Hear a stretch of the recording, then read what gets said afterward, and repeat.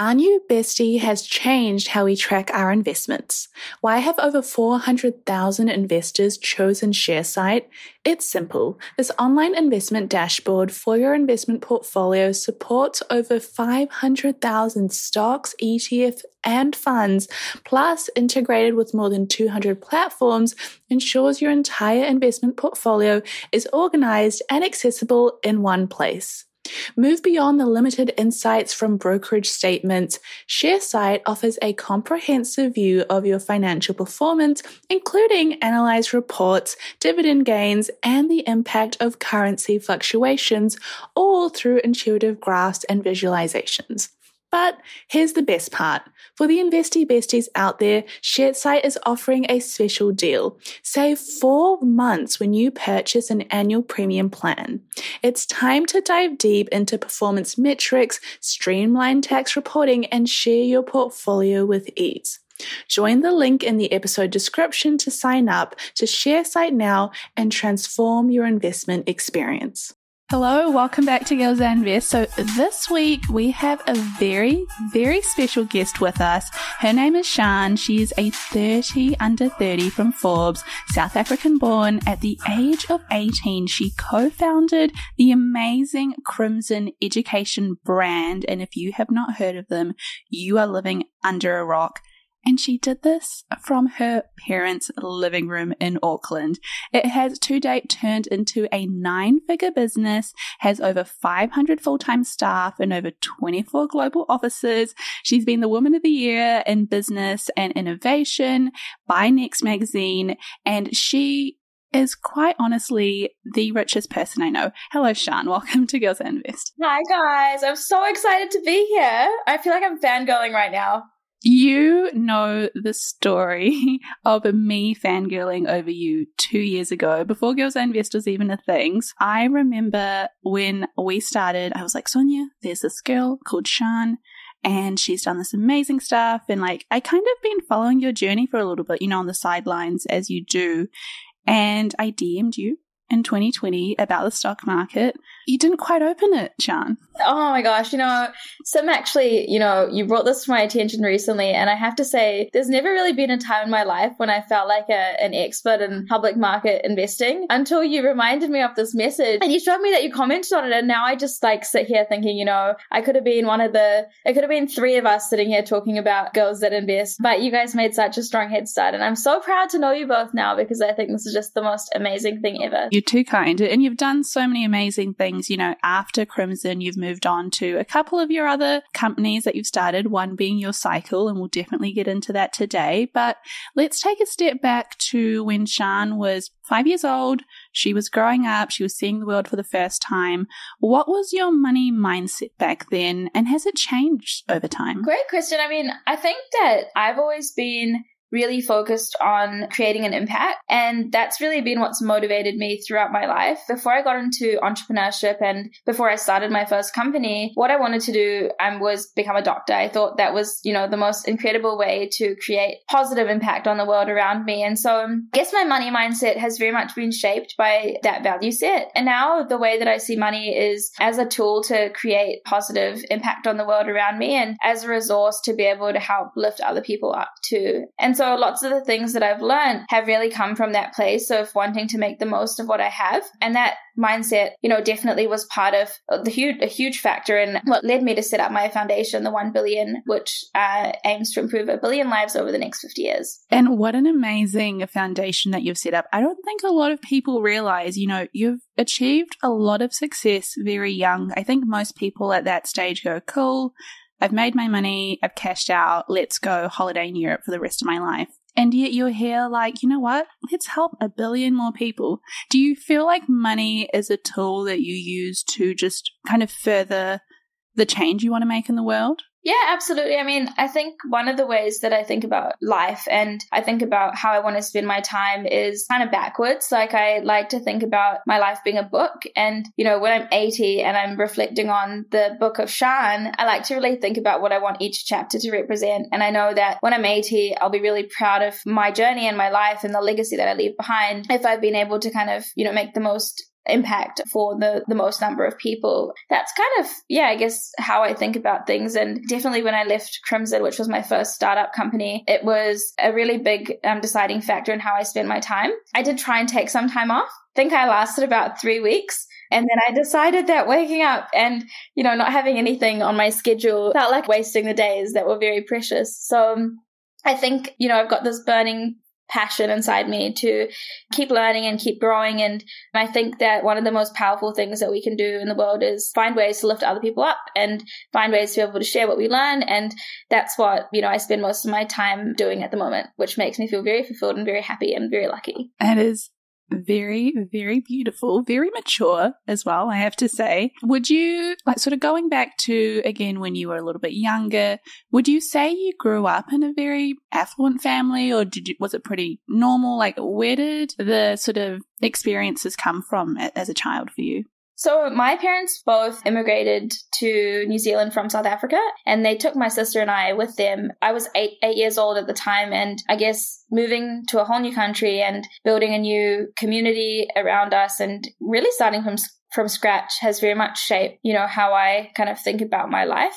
My parents also grew up during the apartheid era in South Africa. A lot of what I believe and a lot of the way that I live my life around, sharing what I learn and giving back really comes from their upbringing and the stories that I heard from them about how, they had to really fight for education and they had to fight for the right to healthcare, and all of these really, really basic things were actually so important for them to fight for because they didn't have them. And so I think if I kind of summarize my upbringing after we moved to New Zealand, I would say it was pretty normal. I mean, I was really, very lucky to live in a home that was very loving, and my parents were supportive of my sister and I to the end of the earth. They both worked in healthcare. My dad worked in public health and my mum's a speech therapist. And so they really pushed my sister and I to do what made us happy and learn as much as we can. I remember in my last year of school, I was so proud of myself because I was selected to go to Europe for the first time with UN Youth to represent New Zealand at the Hague International Model UN. And I was selected a year before we went on this trip, but I remember fundraising almost every single weekend to be able to raise the funds I needed to be able to make my first trip to Europe alone. And so experiences like that, I think, really taught me the value of every dollar, and also taught me the importance of really, I guess, being in the moment, but making the most out of every experience that you have, because I thought that I'd get the most out of the trip and I thought I'd get the most out of being in Europe. But in reality, I actually got the most out of the journey of getting onto the trip and, being there. And so I think that appreciation for where every dollar can take you and how hard it is to earn every dollar is really important. And I feel very lucky to have had that at an early age. That is so cool. Would you say that then kind of led you on to this idea of starting your own business? Because I think that happened around a very similar time when you were 18, in fact. And so how did you transition into, I'm going to start a company. I may be 18. I may be doing this from my mum's living room, but let's give it a go. How did that all begin? It was not a deliberate, planned decision. I think many people start their businesses for the first time with a written business plan, and they kind of, go into it knowing that they want to create an enterprise that they can grow. The reality of starting Crimson for me and for my co-founder was really just trying to solve a problem that we knew existed. And so I was tutoring during my first year of university, and so was my co-founder, and all of the kids we were tutoring were asking us, what should they do when they leave school? Or they were saying things like, what should I study? Where should I go to university? And those were all questions that I asked myself, and I wish I had more structured support with being able to answer. And so that's really, the problem we tried to solve. And by virtue of trying to do that in the best way that we could, Crimson really evolved and grew quite quickly. I think one of the really beautiful things about growing up in New Zealand and New Zealand culture is that people are quite ambitious. And I think that the concept of being able to push yourself to achieve, the greatest that you can for whatever your interest or passion area is really resonated with a lot of people. So yes, I think that, my desire to keep learning and keep growing was a huge part of what helped Crimson to grow. But also I think we kind of stumbled into Crimson, and we were very lucky to have been part of solving that problem at the time. This year actually is a very exciting one for the business because approximately 1 1% of all Ivy League students were supported by Crimson in some way, shape or form. And that's a huge achievement. I mean, if you had said that to me, 9 years ago, I would have probably not believed you. So lots of good stuff that we've been able to achieve there. That is mind-blowing. I have to say, when this was starting, so Sonia and I were in high school, probably like a suburb or two away from where you were at high school, and we were in year 12 then. I don't even think we could have gotten through the essays we had to write. So you've started your business, things are going well, it kind of, it fell into place, and obviously it's grown quite successfully, the first one.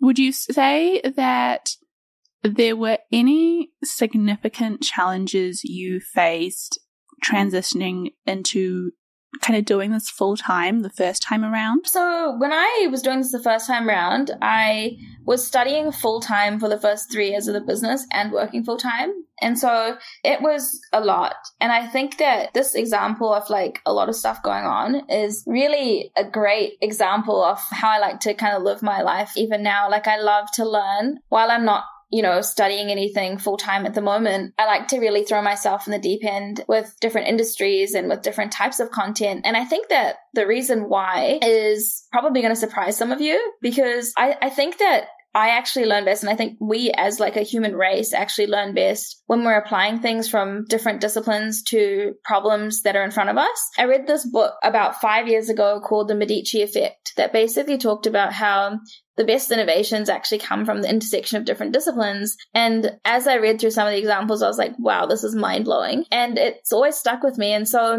when I started Crimson, I was studying full-time. I was doing my undergrad degree in health science. And then when I graduated and I started focusing on the business as kind of a full-time thing, it was already full-time before that. But when I really dove into it, the first thing I did after I graduated was I moved to the US. And so I was in a new environment. I lived in New York for a little bit, met some really awesome and interesting people. And that in itself, being in a whole new environment, was such a huge learning opportunity. So yeah, that was kind of the first foray into, full-time within Crimson. But I think most entrepreneurs will really resonate with the fact that when you start a business, it often starts as a side hustle, but then it really quickly kind of can transform into something that's much more than that if it's something you're very passionate about and, gets traction fast. Yeah, I always love when people pop in their book recommendations, and it's just, I feel like everyone learns from books, podcasts, and these different resources that we can learn from. So thank you for that. I've jotted that down. We'll let you know how I find it. So let's jump into the investing questions, because this is called Girls That Invest. So first of all, do you invest? Yes, I do, and have actually learned so much about this over the last 2 years. I think many people who jumped into, investing in public markets as COVID happened, it's been, a really fantastic growth journey, and Girls That Invest has been one of my most engaged with pages. For business owners, every transaction is more than just a swipe of a card. It's the culmination of your hard work, dedication, and commitment to your customers. That's why I'm excited to share with you a game-changing solution that's simplifying the way businesses like yours accept payments. Introducing Tap to Pay on iPhone, powered by Stripe. Contactless payments has never been easier. You can seamlessly accept contactless payments directly from your iPhone, and the best part, there's no additional hardware required. Think about it. From local pop-ups to global retailers, Tap to Pay on iPhone and Stripe cater to businesses of all sizes, empowering them to accept payments right from their iPhones. It's a game changer for businesses looking to scale quickly and stay flexible, with quick setup that takes minutes, not days. So, how can Tap to Pay on iPhone and Stripe benefit your business? It's simple. Increase revenue, expanded reach, and enhanced customer experience. It's a win-win-win. To learn more about how Tap to Pay on iPhone and Stripe can transform your business, visit stripe.com/tapiphone today. So when you think back to when your journey first started, is there anything that blocked you from starting your journey or intimidated you? If I'm honest, there was so much that intimidated me about it. I probably can't narrow it down to just one thing. But I'll give you a few examples of some of the early experiences I had with investing that made me feel like a bit of an outsider, and before I actually got my head around it and felt comfortable with, making a lot of these decisions and knowing what having good information looked like. The first example that I can remember, and it feels like this was just yesterday, was actually when I first moved to New York. I probably would have been like 21 or 22 at the time, and Crimson was really evolving and quite a big company. I think we probably had about 150 staff at that point in time. And so on the surface, to an outsider, I probably looked like this, very knowledgeable business person who should know how to invest. But I remember being in New York and I was having lunch with some people who I had met, and they were all working in finance. They were all male, and we were sitting around this table eating yum cha, and the conversation kind of steered away from, some of the interesting stuff that, hobbies and stuff that they had, talking about the market. And what I noticed around the table was everyone was so clued up on jargon, and everything that they said sounded so technical, and I felt so out of my depth. I literally sat there for probably 15 minutes and didn't say a single word. I was just listening, and I was like, I don't know what I can contribute to this conversation because everything just sounds so foreign to me. And after that experience, I felt quite alienated from the idea of investing in public markets because I felt like it was so difficult. I just felt like you had to be really smart. You had to know all the lingo to be able to make, decisions, based on how you thought different companies would perform. And so that was my first experience with thinking about investing in the market. And then as time went on, I guess more of my friends who I was close to started to invest in public stocks, and lots of them actually started to invest in ETFs. And that was kind of my first exposure to, I guess, relatable stock investing. And then as time went on, I guess I had a little bit more time after I left Crimson. And one of my goals was to become more confident with investing in the market and also building a diverse portfolio of assets. And so I spent a long time really researching property and researching the public markets and researching startup investments. And it was really fantastic because I think just giving myself the time to be able to really understand and process the different parts of all of these types of asset investments gave me a lot more confidence and reassurance that I'd be able to make good calls. But definitely the most challenging part of this whole experience, I think, for me was the fact that from the onset, everything sounds so hard, everything sounds so technical, and it sounds so foreign. But in reality, the words that people use are really just can be broken down so simply. I definitely feel you on that. That was one of my biggest blocks, was the jargon. It was just way too intimidating. And when something seems so foreign to you that in your head, you automatically dismiss yourself. You're like, I'm not smart enough to do this. I'm just going to leave it over there and let other people talk about it. So definitely relate to that experience.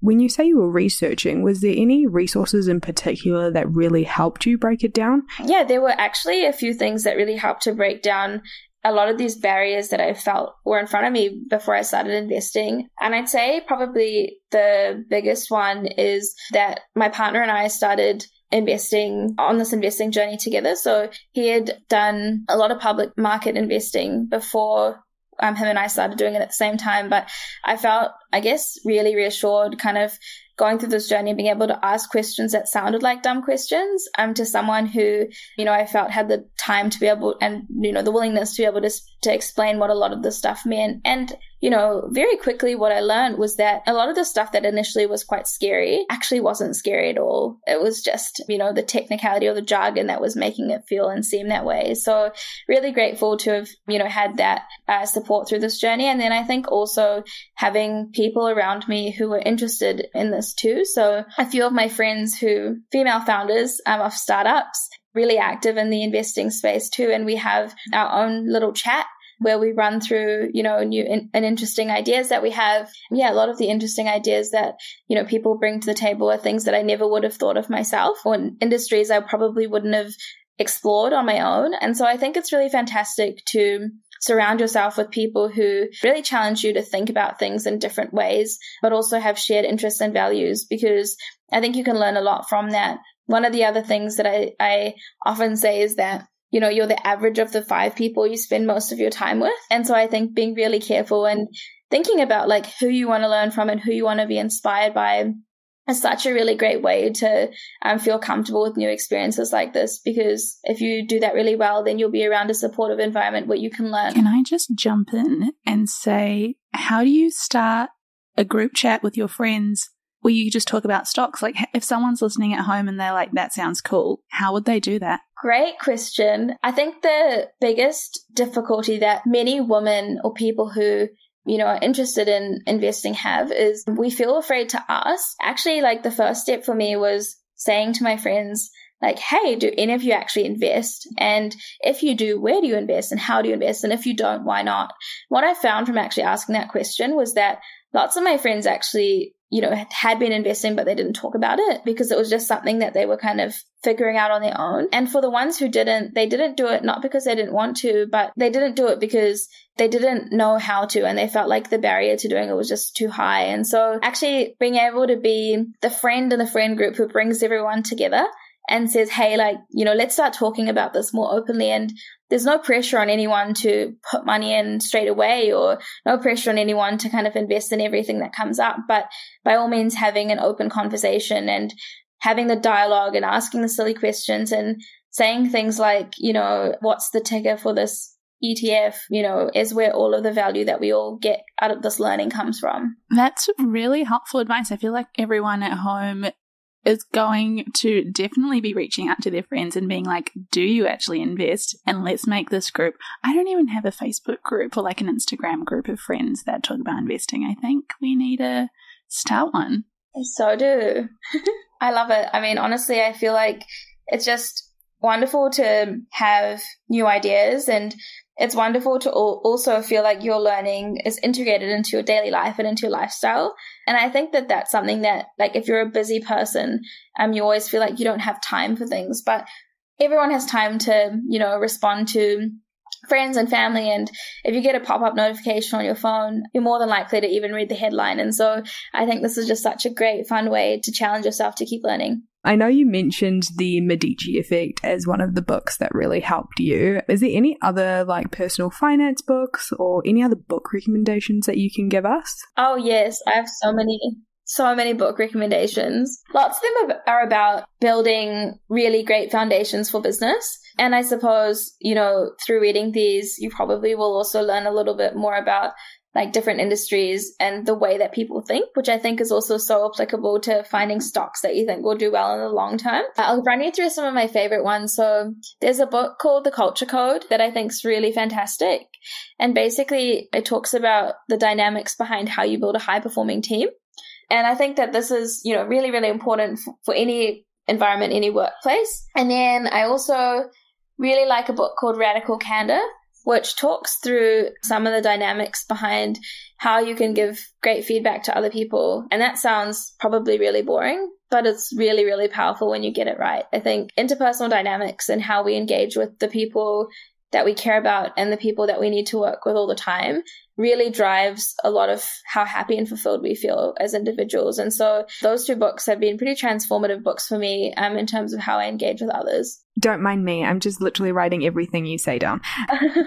No, that's good. I think those books, they were talked about a lot in like leadership in corporate companies, but I think anyone will find value in them. It's like the 7 Habits of Highly Effective People or How to Make Friends and Influence People. I think there's always something to take away from those kinds of books. So thank you. What would you say are your top 3 tips? Someone listening at home today who's maybe thinking of starting their own business, they've identified like a gap in the market, something that would really help them, but they just need that push. I think that for most young entrepreneurs, the biggest barrier is just being afraid. And so I think that the first and most important thing to ask yourself is, what would you do if you weren't afraid? And for lots of people, what they would do is try. Which I think is, really powerful, because not trying is the same outcome as if you tried and someone said no, or you didn't get to where you want to be. So I think that that's probably a good first step, just to kind of contextualize what you're actually trying to do. I think, entrepreneurship can be the best and greatest opportunity to create a positive impact and positive change on the world around you. the reason I think that this is true is because it's one of the only things that I think you can do, or careers where you can spend time on doing things that you have full control over. And I think that there's something really beautiful and powerful about being able to write your own destiny and create the experience that people in the world around us can live to make it better than what they experience today. So I think that that's probably also something to think about. The reality of starting a business, I think, is also quite daunting to a lot of people, but I think that it's important to have role models around you who can show you, who can help mentor you to make sure that you're making good choices from the start. People often think that you need a lot of money to start a business. When I started my first company, I had less than $500 saved in my bank account. And that was money that I had saved from my part-time job, which was tutoring. And we managed to build a business that is now publicly reportedly valued at around about $600 million. And so it's amazing to be able to, I guess, show that you can build something that can grow really quickly, can have a huge impact on a lot of people, and can add such significant value to people's lives without having a lot of money at the start. And I think that what you need to remember is that entrepreneurship is about, and startups are about, problem solving every single day. When I think about what I am on my career, I don't really ever think about myself as being a businesswoman or being an entrepreneur. I think of myself as being a problem solver, because whether I'm thinking about something related to my foundation where we have this huge impact goal, I'm off improving 1 billion lives,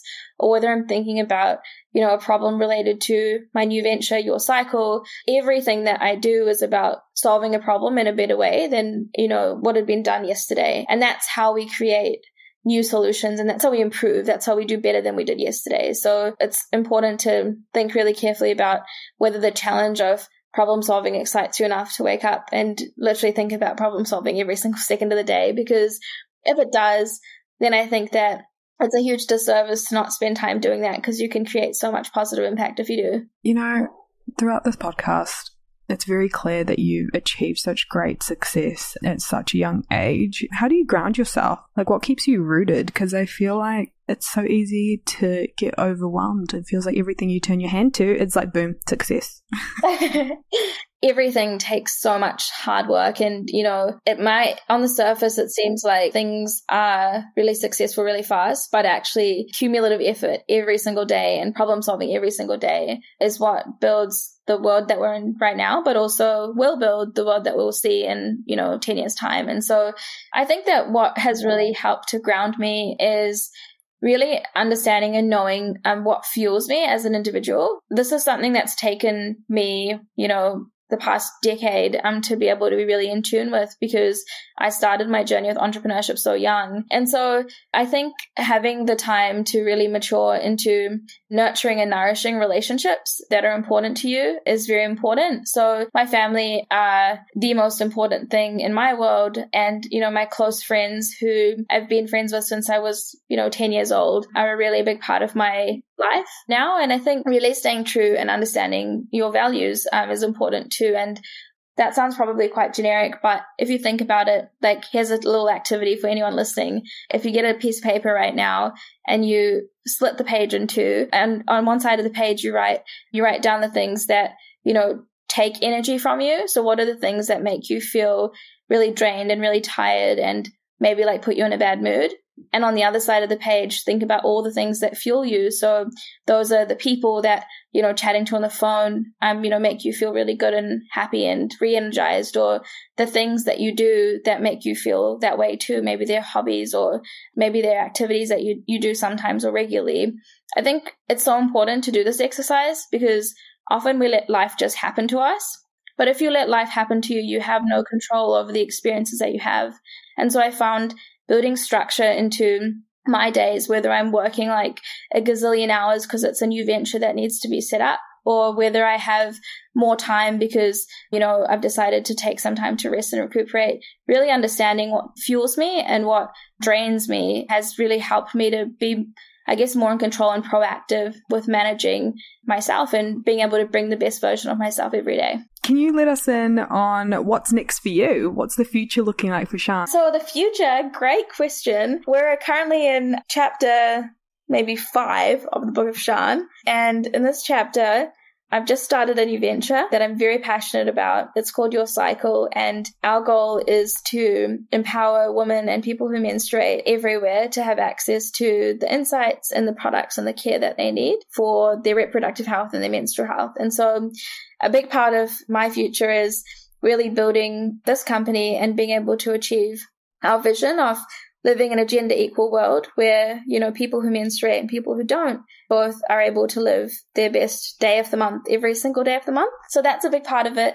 And then another really big part of it is being able to empower other people to live, their best life through my foundation. And so we have a range of really exciting projects that we're working on to be able to help people who are less fortunate than, I am, to be able to, have the tools that they need to be able to live the best life that they can. So those are my two big focus areas right now, and two things that I'm very passionate about. Can I just say, I want to just give one little last shout out to Your Cycle, because it is such an amazing brand that you have created that we have really needed. Absolutely. I mean, even if I think about myself and, the number of times I've run out of period products and I've thought, oh no, I've just been caught out. It's crazy. And so we wanted to bring subscription period products to women and to people who menstruate so that no one ever gets caught out. And also bring really good quality products to people too. So all of our products are really environmentally friendly. They're made with organic cotton and they have no nasty materials. And for every 12 months that someone subscribes to Period Box, they also sponsor someone in a developing country to have access to period products for up to 3 years, which is pretty powerful. So on the product side, absolutely needed. And then we also have a Your Cycle period tracker app, which is also something that's so needed because at school, I only had 3 hours of education on my period and reproductive health. And as a result, I, along with, many other people, don't really understand fully what's going on in my body every single month, despite it being a cycle. And so through the Your Cycle app, we've worked with doctors to be able to create a tracking platform that lets you learn all about what's going on in your body, which is all about you being able to live your best day and be educated and empowered on how you can do that. Absolutely. And the fact that nothing like this has actually been, considered for us for so long, and for a young person of color to be like, you know what, this is something that I've been needing, something that we've been needing. Let me just be the person that makes it. I think is so inspiring and so powerful. But I'm just in awe. Sonia is actually crying.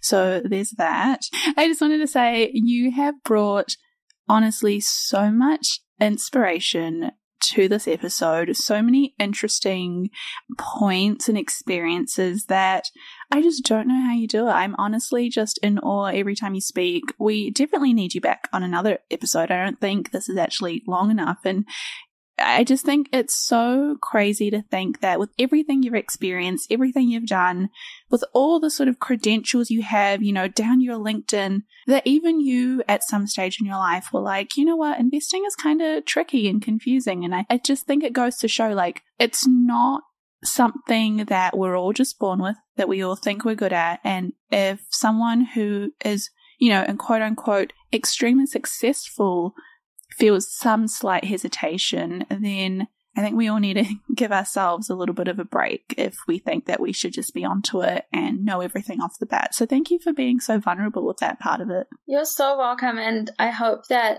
me sharing some of my stories and my insight can really help other women out there to not feel alone on their journey with investing, because I think that money and financial freedom is one of the most important and empowering things that any woman and, anyone can really have access to. And so I'm really grateful to have been part of this podcast and be part of the community with Girls That Invest, because I think whether you're investing huge lump sums of money or even just $20 or $30 every week that you would otherwise put into a savings account, having the knowledge and the know-how on how to do this can make a world of difference, and it does make a world of difference. So if you're on this journey and you're starting out like I was a little while ago, or if you're, you've started and you're on your way like I am now, I'm so proud of you and so excited to be on this journey with Girls That Invest. Thank you. That is amazing. Thank you for joining us. We really appreciate your time. We know how much of a busy businesswoman you are. So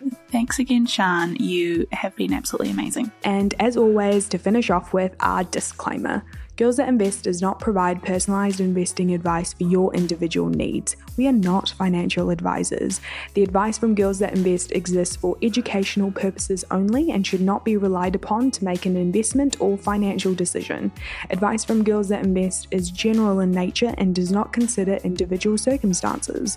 Always do your research and please use your due diligence. Alrighty, till next time, team. Bye.